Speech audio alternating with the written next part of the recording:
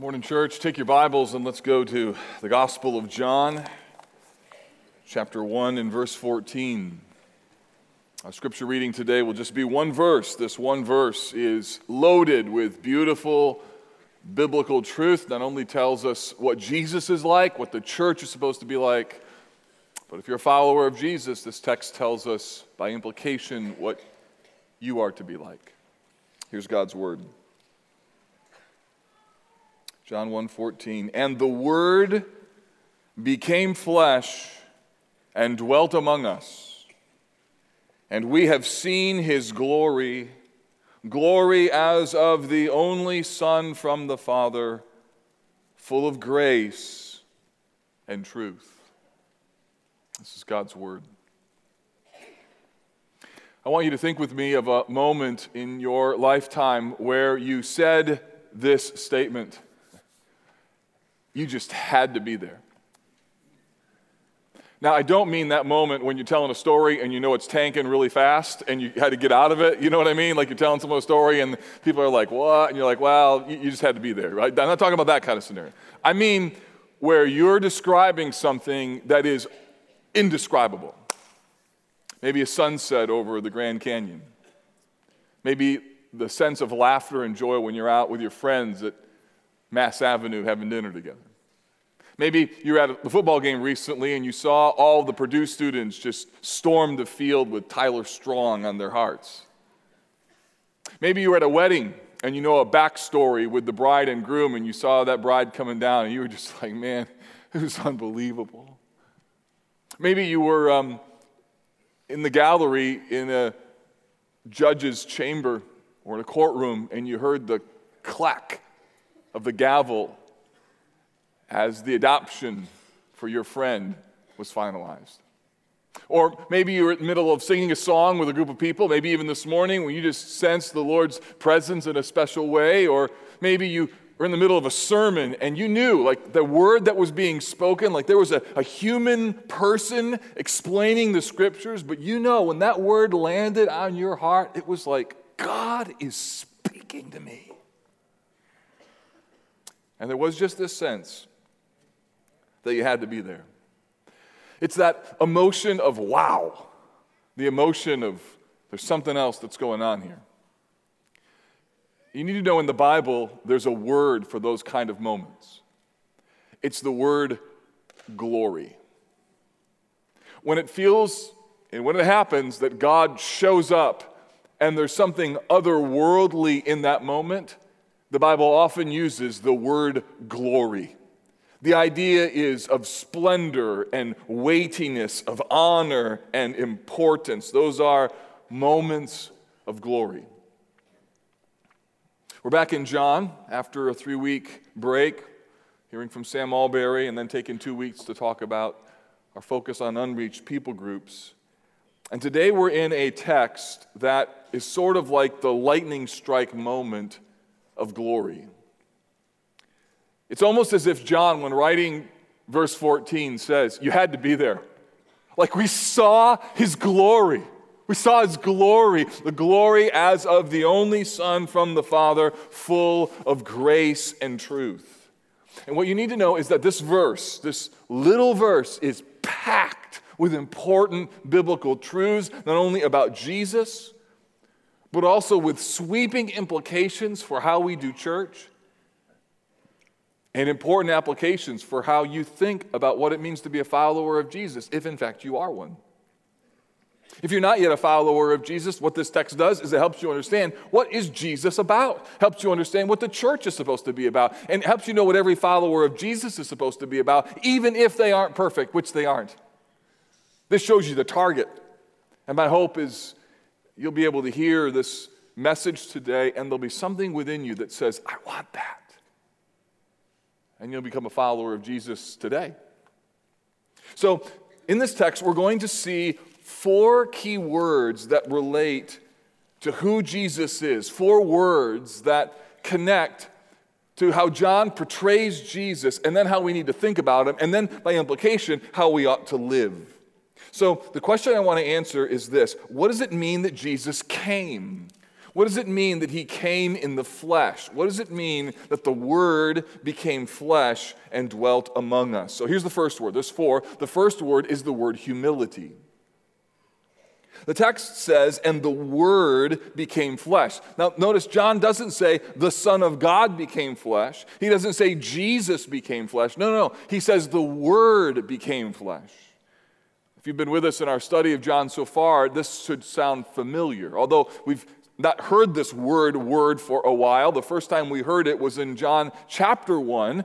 In fact, look up at verse 1 and you'll see how prevalent this word is. In the beginning was the Word, and the Word was with God, and the Word was God. He was in the beginning with God. Now we know that John is talking about Jesus, but he uses this word concept in order to do something important. What he's doing is John is taking a prevalent cultural idea, something that everybody would have known about, and he's embedding it with Christian meaning.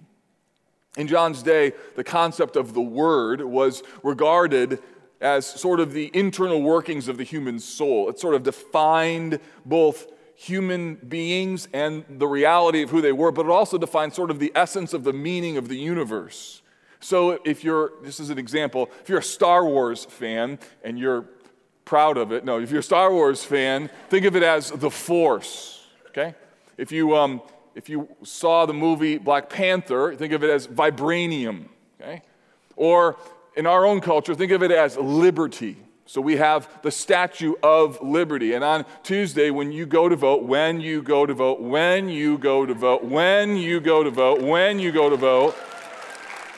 and use the God-given responsibility that you have as a member of this republic, you get to embrace the liberty that you've been given for living in this country. And so liberty is the same kind of idea. We love the liberty concept. So this is what the Word is in John's day. And he takes this word idea and he's helping us to understand that this central defining reality in the universe is none other than Jesus. He was there in the beginning. He was in relationship with God. He was fully God. He was the light and life to mankind. He shone in the darkness, and even though the darkness didn't comprehend it, or understand it, or overcome it, the Word now becomes flesh. So John is saying everything that's so amazing and powerful and otherworldly about this idea of Word, it now comes right into humanity. And this has huge ramifications. Ramification number one is that because Jesus was a man, John wants us to also know that he was much more. He was God in the flesh. Such that when John saw him heal people and when he heard his teaching, when he saw Jesus get in the grill of the Pharisees, he wasn't just dealing with some rabbi or some prophet. This was God in the flesh. And when he died and rose again from the dead, he did so because he was God. And John wants you to believe not only that Jesus came, but John wants you to believe, and you must believe, that Jesus was in fact the Son of God in order to be a Christian. The second thing is that in order for Jesus' death to be applied to human beings, he had to become one of us. In order for the payment of our sins to be made, in order for God to balance the scales of justice with all that we have done, the only way for that to happen is for a sacrifice to be made that's one of us. And Jesus, who perfectly obeys, never sinned in any way, his righteousness is then imputed, or it's given to those who receive him because he died in our place. And the only way he can die in our place is if he is one of us. What's more, this God in the flesh, this Word in the flesh, demonstrates the way in which God moves.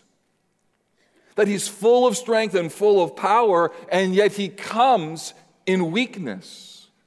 So central to the whole idea of Christianity is the idea that the infinite took on limitations, that the limitless took on human form, that God came down, and in his humiliation, there was then redemption. And the effect of this then, fourth, is that it elevates humility as one of the key elements of true Christianity. Understand this. If you're a follower of Jesus, humility is not optional. If you're a follower of Jesus and you know what he did and you know what he's like, humility is the essence of what it means to become Christ-like. When you become more like Jesus, you are not more full of yourself. You are more full of him. It's no wonder the Apostle Paul says this in Philippians 2. Just listen to these words. Now, when I read this, some of you are going to be very familiar with this text, but I want you to think of your conversations last week. Think of how you treated people. Think of the text that you sent. Think of the emails. Think of how you conducted yourself in a conference room or a boardroom. Think of how you interacted with your children, with your friends, how you engaged with your roommate, how you hung out with your friends in your fraternity. Just ask yourself this question. Does this verse fit? Here's what he says. Do nothing from selfish ambition or conceit, but in humility count others more significant than yourselves. Don't look to your own interests, but look to the interests of others. Have this mindset among yourselves, which was in Christ Jesus, who, although he was in the form of God, did not count equality with God a thing to be grabbed a hold of, but he emptied himself, took on the form of a servant, was born in the likeness of men, and being found in human form, he humbled himself by becoming obedient to the point of death, even death on a cross. Here's why this is important. You need to have this mindset because this week you're going to be tempted to make much of yourself. Something's going to happen. Someone's going to get in your space, and you're going to be like, who do you think you are? You won't say that, at least not out loud. But inside, you'll be like, that guy took my parking spot. Like you own the parking spot, right? You get in your car, and you're all excited about this vehicle. You're driving down the road. You're like, check out my Honda Accord. Boo, boo, boo, and all this thing. You pull out the new latest iPhone. You're like, check it out. And all this is about you. See, a coworker's trying to get ahead. Jealousy rears its ugly head. Your spouse begins to say something to you. Hey, honey, I got something to talk to you about. I don't know if you... And immediately you're like, don't get in my space. You have a friend who notices a little pattern in your life. They're like, hey, can we talk a little bit? And immediately this defensive thing kicks in, and it's as though you begin to beat your chest and say, don't tell me I'm not important because I'm important. The Bible says that's exactly counterintuitive to what it means to be a follower of Jesus. And part of the reason we need to understand who Jesus is and what he's like is because lurking within the heart of everyone, even after you come to faith in Christ, is this unbelievable penchant to not be concerned about other people, but to only be concerned about ourselves. What about me? What about my feelings? What about my issues? What about my wants? What about my desires? And here is the Son of God who empties himself, and he becomes like us in order to redeem us. So church, listen to me. Humility is not only the means by which redemption was accomplished, humility is the path of righteousness for all who believe in Jesus. The more and more you grow in becoming Christ-like, the more and more aware you will be of the death knell of pride. Humility. Secondly, intimacy. The Word became flesh. I love this, and dwelt among us. I'm so thankful that we're just going really slow through this text. Some of you may have thought it was crazy. It probably is, but I mean, this little phrase, dwelt among us, is so loaded with meaning. It means that God in the flesh comes near. It means that he lives among his people. This word in the original language, dwelt, is connected to an Old Testament concept. You could translate it this way, that the Word tabernacled among us. The Word set up his camp in our camp. Or Eugene Peterson, who passed away, in his paraphrase of the Bible called The Message, said, the Word moved into the neighborhood. John knew what he was doing when he chose that word. He was connecting the life of Jesus to the Old Testament metaphor and the model of the tabernacle. Got this whiteboard. I'm going to show you a few things here. The first thing you'll see is that I'm not an artist. In Numbers chapter 2 and 3, We see the model of the tabernacle and the way in which it was set up. And we learn in the Old Testament that there was this tabernacle, and then around the tabernacle were where the Levites set their camp.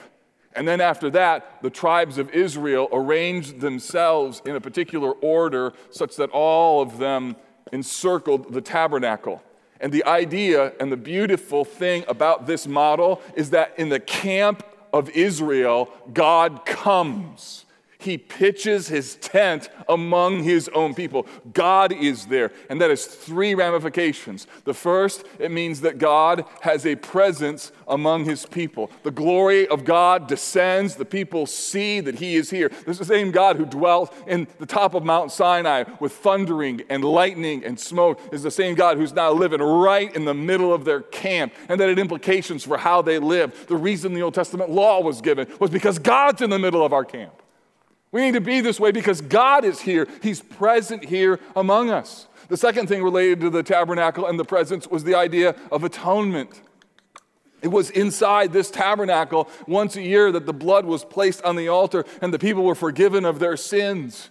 And so atonement is central to the idea of the tabernacle. And then finally, there's also the idea of revelation.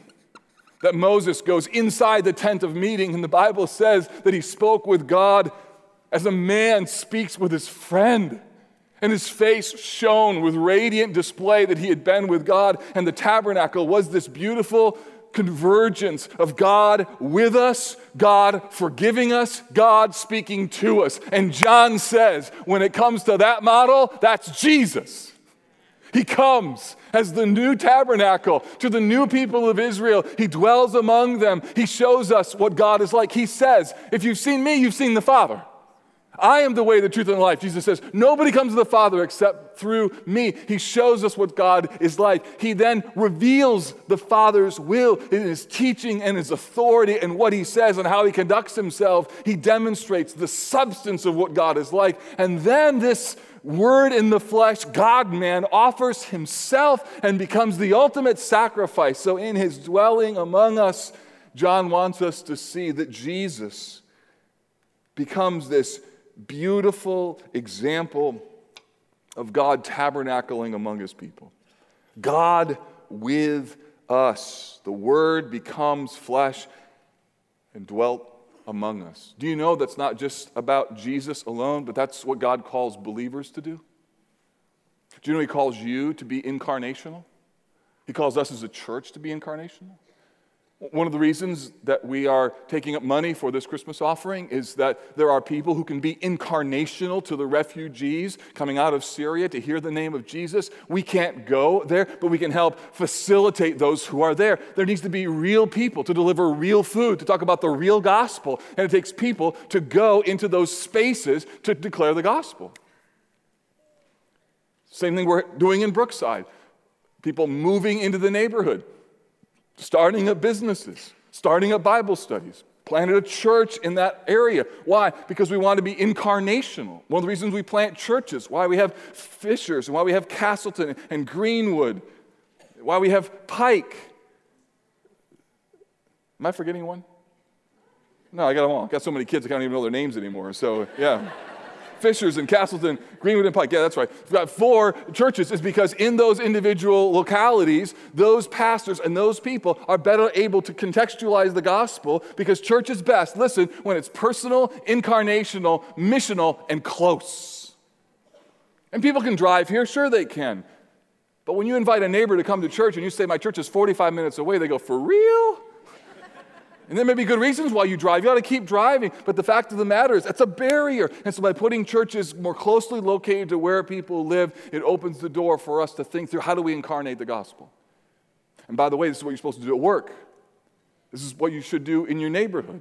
The reason you are there is to incarnate, to be in the flesh with the people around you. This is the way that the gospel works. This is the way you grew spiritually. If I were to ask you what are the most significant impacts or influences in your life, my guess is you'll tell me people who you knew, who you watched, people who bled, whose hearts were broken. You watched how they followed Jesus, and because of that, you know how to follow Jesus. Why? Because word and flesh and proximity matter. That's how Jesus came. It's what the church is called to do. It's what we're called to do. It's what you're called to do.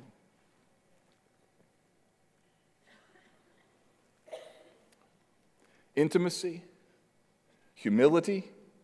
Third, the word uniqueness.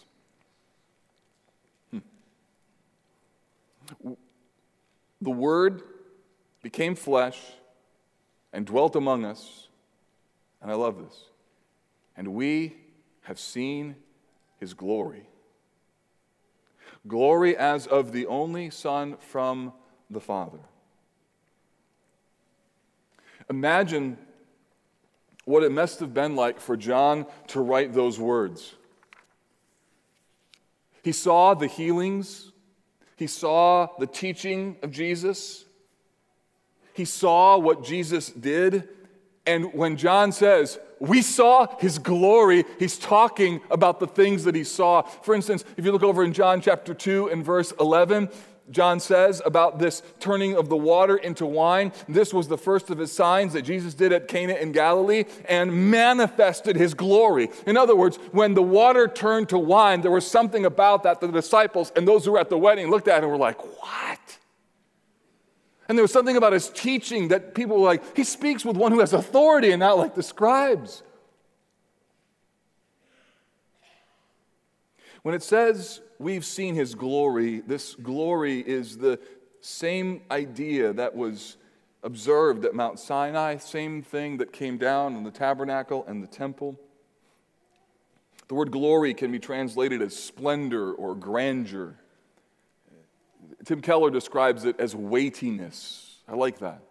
The idea is that it's something so substantive that when it comes into the room, it displaces all other things.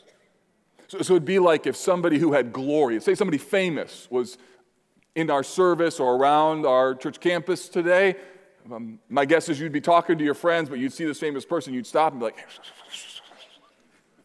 their glory displaced that conversation. That's what glory does. It displaces, it's weighty, and it displaces all of the things. And what John is saying is that the glory of Jesus displaced all other realities. It's so beautiful that you don't want to leave it. You want to be there. In fact, that's what happened in the Transfiguration. Luke chapter 9 tells us that Peter, James, and John, they were with Jesus one night when He was praying, and suddenly Jesus was joined by Moses and Elijah. Can you imagine this moment? If you're a Jewish person, I mean, here's like LeBron James and Larry Bird, right there. Or choose whoever you want, your basketball heroes. You have these heroes of the faith, Moses, Elijah, and they saw the glory of Jesus. In fact, so much so that Peter said, let's just make some tents and stay here. Do you know that when you see Jesus in the new heavens and the new earth and you stand before Him, you won't want anything else? It's hard to believe. There won't be marriage. There won't be children. There won't be sexuality. And it must be that even the highest joys in life are just little foretastes of the beauty of what Jesus is like. Because the Bible says that glorious reality will become the singular thing that we love and want. And it must be that glory, so attractive, so glorious, and so fulfilling, is the very thing that John is talking about, that we saw His glory, the glory as of the only Son from the Father. What John is saying is there's no one like Him. By the way, if you're not yet a follower of Jesus, this is essentially how somebody becomes a follower of Jesus. You have to believe that Jesus alone can forgive you of your sins. You have to believe that what He said is true, that He's the way, the truth, and the life. No one comes to the Father but by Him. You have to come to a point where you're done with you and say, look, I need Christ to take control of my life. I need cleansing from the inside out. John says we saw Him in His glory, the glory as of the only Son from the Father. And then we find this fourth and final thing, full of grace and truth. Here we find perfection. What's interesting is that this description, full of grace and truth, is how John is trying to capture what the glory was. Like we beheld his glory. I saw his glory. He's God. I saw him. He's the Son. He's the only Son from the Father. Well, what does that glory look like? John says, full of grace and truth. That's what he says.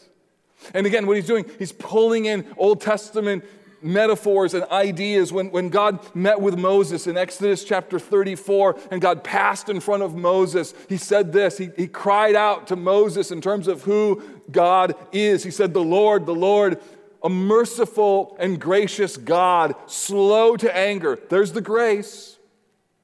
Abounding in steadfast love and faithfulness. You can also translate that Hebrew word as truthfulness. So steadfast love in the Old Testament is the idea of grace, and faithfulness is connected to God's truthfulness. So when John says he was full of grace and truth, he's distilling the essence of what the glory of God is like. He's distilling the essence of what God is like. He's distilling the essence of what righteousness is like. You want to know what it means to be godly? You want to know what it means to be righteous? You want to know what it means to be a Christian? It is that you are full of the same thing that Jesus was full of, namely grace and truth. It's not just grace and it's not just truth. It's full of grace and truth. A number of years ago, I read a little book by Randy Alcorn called The Grace and Truth Paradox. And in that book, he made this statement: we want to build bridges of grace that can bear the weight of truth. And that has informed a lot of how I think about ministry, how I think about the Christian life. Full of grace and truth. We want to do both. Then Paul says this in 2 Corinthians 3, verse 18. He says, and we all with unveiled face, beholding the glory of the Lord, are being transformed into the same image from one degree of glory to another. And this comes from the Lord who is the Spirit. In other words, God's goal in your life is for you to be incrementally changed from one degree of glory to another. So that means that by 10 o'clock tonight, when you go to bed or later, the goal is for you to have made incremental progress in looking more and more like Jesus. The question then is, what does that glory look like? What does it mean, one degree of glory to another? Well, if we understand John 1, verse 14 correctly, it means this, that you look more and more like Jesus by understanding the beautiful tension and paradox of both grace and truth. And the more that you grow, the more you know the importance of both of these realities. Let me show this to you. As I think about what it means to be a person committed to grace and truth, I think of it along a 2x2 square, and this is helpful just for my thinking because sometimes we are so linear in how we think about things that we think it's an either-or choice. So think of it this way. You have truth on one side of the equation, or one aspect, one axis, and grace on the other. And some people tip towards grace, and some of us tip towards truth. And if I had you raise your hand, we would see. And oftentimes, if a husband and wife are married, there's one grace person, one truth person. Friends, it's kind of the same thing. And what we find here is that grace and truth is an important dynamic of what it means to be a follower of Jesus. And what the Bible tells us is that Jesus is full of grace and truth. So he is the full manifestation of both grace and truth. Now think with me. The complete opposite of this would be someone who has no grace and no truth. So that would be, instead of grace, all judgment. And what's the opposite of truth? Lies. So who is full of judgment and full of lies? Satan. Very good. Satan. So Satan is the complete opposite of grace, of Christ. He's not full of grace. He's not full of truth. And then here's the other dynamic. Some of you grew up in homes that were all truth and no grace. You're down in this category over here, full with legalism, rules, and total control. And here's what happens. You grew up in a home like that, you were like, we're not doing these rules. Like, these rules don't work. These rules created rebellion. And here's what often we do. We go from here, and instead of going here, we go here to the other side of the equation. So we go to, let's call it license, with no control. You grew up in a home where your parents had all kinds of rules, then you have kids and you're like, free-range parenting, baby, right? We're going to ask our kids, what do you want to have the rules in our house be, you know? Yeah, what time do you want to go to bed? Because my parents told me 10 o'clock and it completely messed me up. So what do you think, sweetie? And you had the whole universe revolving around your kids. And let me tell you, that's a train wreck waiting to happen, right? Or you went from one church that was all controlling, so you go way to the other side of another church, and then you go, wait, this isn't going to work either, and then you begin to think church doesn't work at all. Now, church works, but not when we are moving back and forth and back and forth and back and forth. Some of you approach dating this way, okay? You grew up and it was like free-range dating. And you were like, that didn't work. That created all kinds of bad things. So you moved all the way to the other side. You didn't just kiss dating goodbye. You kissed anything goodbye, right? And you're like, we're going to find the kid. We're going to talk to his parents. We're going to sign a contract. We're going to pick him, and our kids are going to like it, right? That's how you went. You went all the way to the other side. And once you find out that doesn't work either. And the trouble is that most of us are bouncing back and forth and back and forth and back and forth. And by the way, this is not spirituality. There's man-made rules built into this. There's just as many rules over here as there are over here, except the rule over here is ain't no rules. That's the rule, right? The rule over here is do what I want, or you do what I say. This is I'm going to do whatever I want. And the fact of the matter is both quadrants are just as selfish, and they pull us this direction. So eventually some of you would end up giving up, saying, you know what, grace doesn't work, truth doesn't work, church doesn't work, Jesus doesn't work, nothing works. And you've just about thought, you know what? I'm going the other direction as it relates to what it means to even believe that Christ can actually make a difference. And the hope is to be full of grace and truth. What does that mean? It means that you equally love grace and you equally love truth, that you don't have a false dichotomy, that you look at how Jesus deals with the woman at the well, and he's full of grace, but he's also full of truth. But for her, he tips it on the side of grace. So some of you have children in your home, you have to tip it to the side of grace. Grace and truth doesn't mean 50-50. Doesn't mean like, hey, it's got to be 50% grace, 50% truth. Sometimes when you're dealing with a friend or a child or someone, they need 90% truth and 10% grace. And that's the gracious, truthful thing that you can do for them.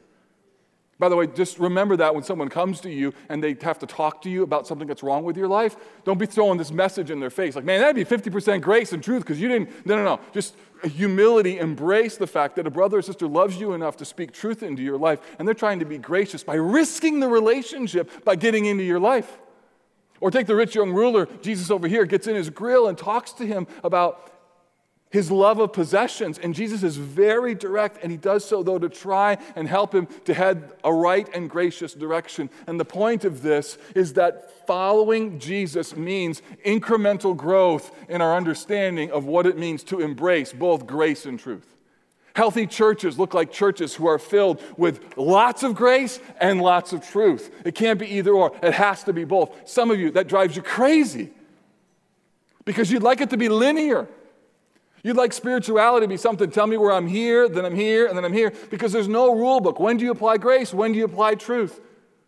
When do you speak words that are strong and rebuking? When do you speak words of comfort? And it's not as easy as just to go this, and this. And part of the reason is, if we could figure it out, we would worship the model instead of falling at the face of Jesus and saying, I don't know how to do this. Christ, will you help me? This is why the Holy Spirit has been given to us in order for us to think through, God, help me with my child. Help me with my friend. I don't know, in this breakfast meeting, do I speak grace? Do I speak truth? And the Bible promises when you show up, he's going to help you. And when you walk away from the meeting, you won't think, I nailed it. You're going to think, he helped me. He helped me. He helped me to balance grace and truth. And when God, by his Spirit, begins to work, you'll know it wasn't you in your little formula. It was the presence of the risen Christ who showed up and helped somebody to be convicted over their needs. And finally, when you begin to love this and you see this grace and truth thing happening in your life, if what I'm saying resonates within you, you ought to thank God. Because what I'm talking about makes no sense to someone whose eyes have been blinded to the reality of the gospel. If you're here today and you're not yet a follower of Jesus and you understood anything of what I said, friend, you ought to know that right now God may be lifting the blinders of your eyes to see. And when God does that, that means he's calling you to become a follower of him. Don't resist that. Don't push that away. For those of you who are Christ followers, it means that spiritual growth looks like understanding more and more the beautiful tension of grace and truth. And it means that you're changed one degree of glory to another day by day. It means every day you walk grace and truth, grace and truth, grace and truth, grace and truth. And then you get down to be about 60, 70, 80 years old. You look back on your life and you're like, oh my goodness, look at this thing that God has done in my life. And what's crazy is you look more like Jesus than you did 10 years ago, 30 years ago, or 10 minutes ago. That means that your drive home can be more grace and truth oriented than it was coming to church. And no one's wife or husband texted me, just so you know, okay? It means that your activity at work can look more like grace and truth as you become more and more like Jesus. And friend, when that happens, listen to me, you'll stand back and look at your life and go, wow, that's God. You'll see the beautiful, transformative work of the Spirit. And know, God did that. You won't be able to explain it. You won't be able to define it. All you know, something happens when Jesus shows up. Because the Word was made flesh, and His glory was full of grace and truth. Would you pray with me?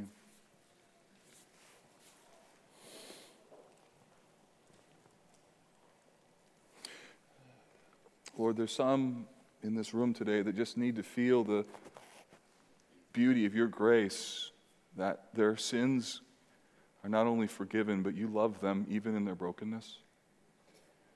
And God, there's others in this room who need a really strong wake-up call. To almost imagine you sitting right next to them going, brother, I love you, but this has got to change. And so would you apply your word as you can by your Spirit to people on either axis? Would you give friends wisdom to know how to help friends that they care about and speak gracious and truthful words? Give parents gracious and truthful words? Give our elders and small group leaders, adult big group leaders, grace and truth. God, make us a people who look like Jesus because we love that He came and this is what He was like. Forgive us for our legalism. Forgive us for our licentiousness. Forgive us for trusting in our own control. We want to just open our hands and say, Jesus, we trust you. And thank you that when you do it, we'll be able to look back and say it was you who made it happen. So help us, Lord. And thank you for the great example that you have been, Jesus. We want to look like you. We pray this in your name.